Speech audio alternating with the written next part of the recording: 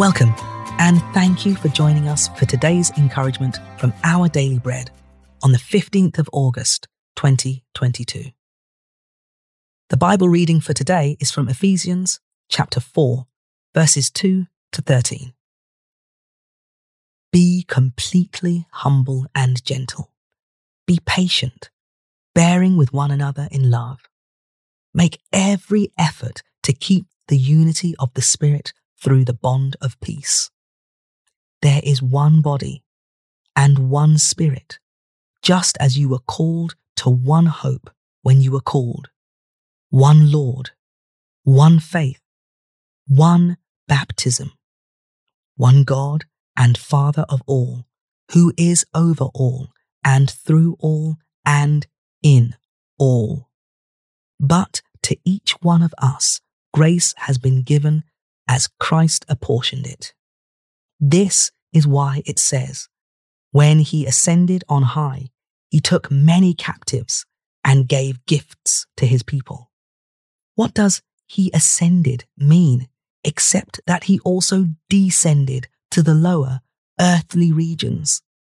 He who descended is the very one who ascended higher than all the heavens in order to fill the whole universe. So Christ himself gave the apostles, the prophets, the evangelists, the pastors, and teachers to equip his people for works of service, so that the body of Christ may be built up until we all reach unity in the faith and in the knowledge of the Son of God, and become mature, attaining to the whole measure of the fullness of Christ.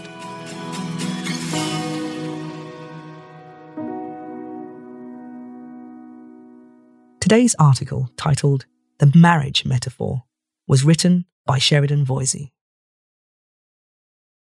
After 22 years together, sometimes I wonder how my marriage to Merrin works. I'm a writer. Merrin is a statistician.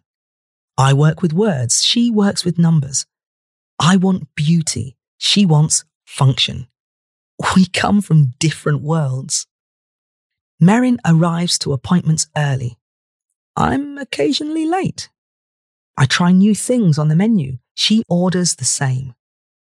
After 20 minutes at an art gallery, I'm just getting started while Merrin is already in a cafe downstairs wondering how much longer I'll be. We give each other many opportunities to learn patience. We do have things in common though, a shared sense of humour, a love of travel, and a common faith that helps us pray through options and compromise as needed. With this shared base, our differences even work to our advantage.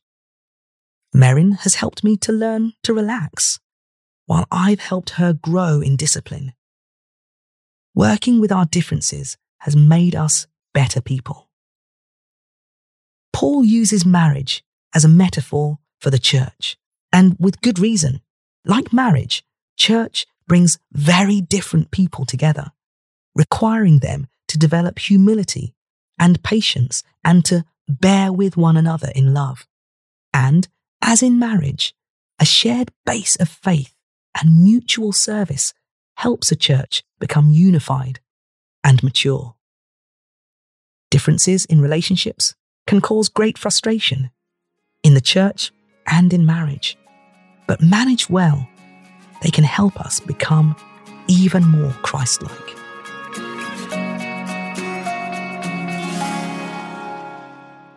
Let's pray. Heavenly Father, please use our differences to help us mature. Amen. Today's encouragement was provided by Our Daily Bread Ministries.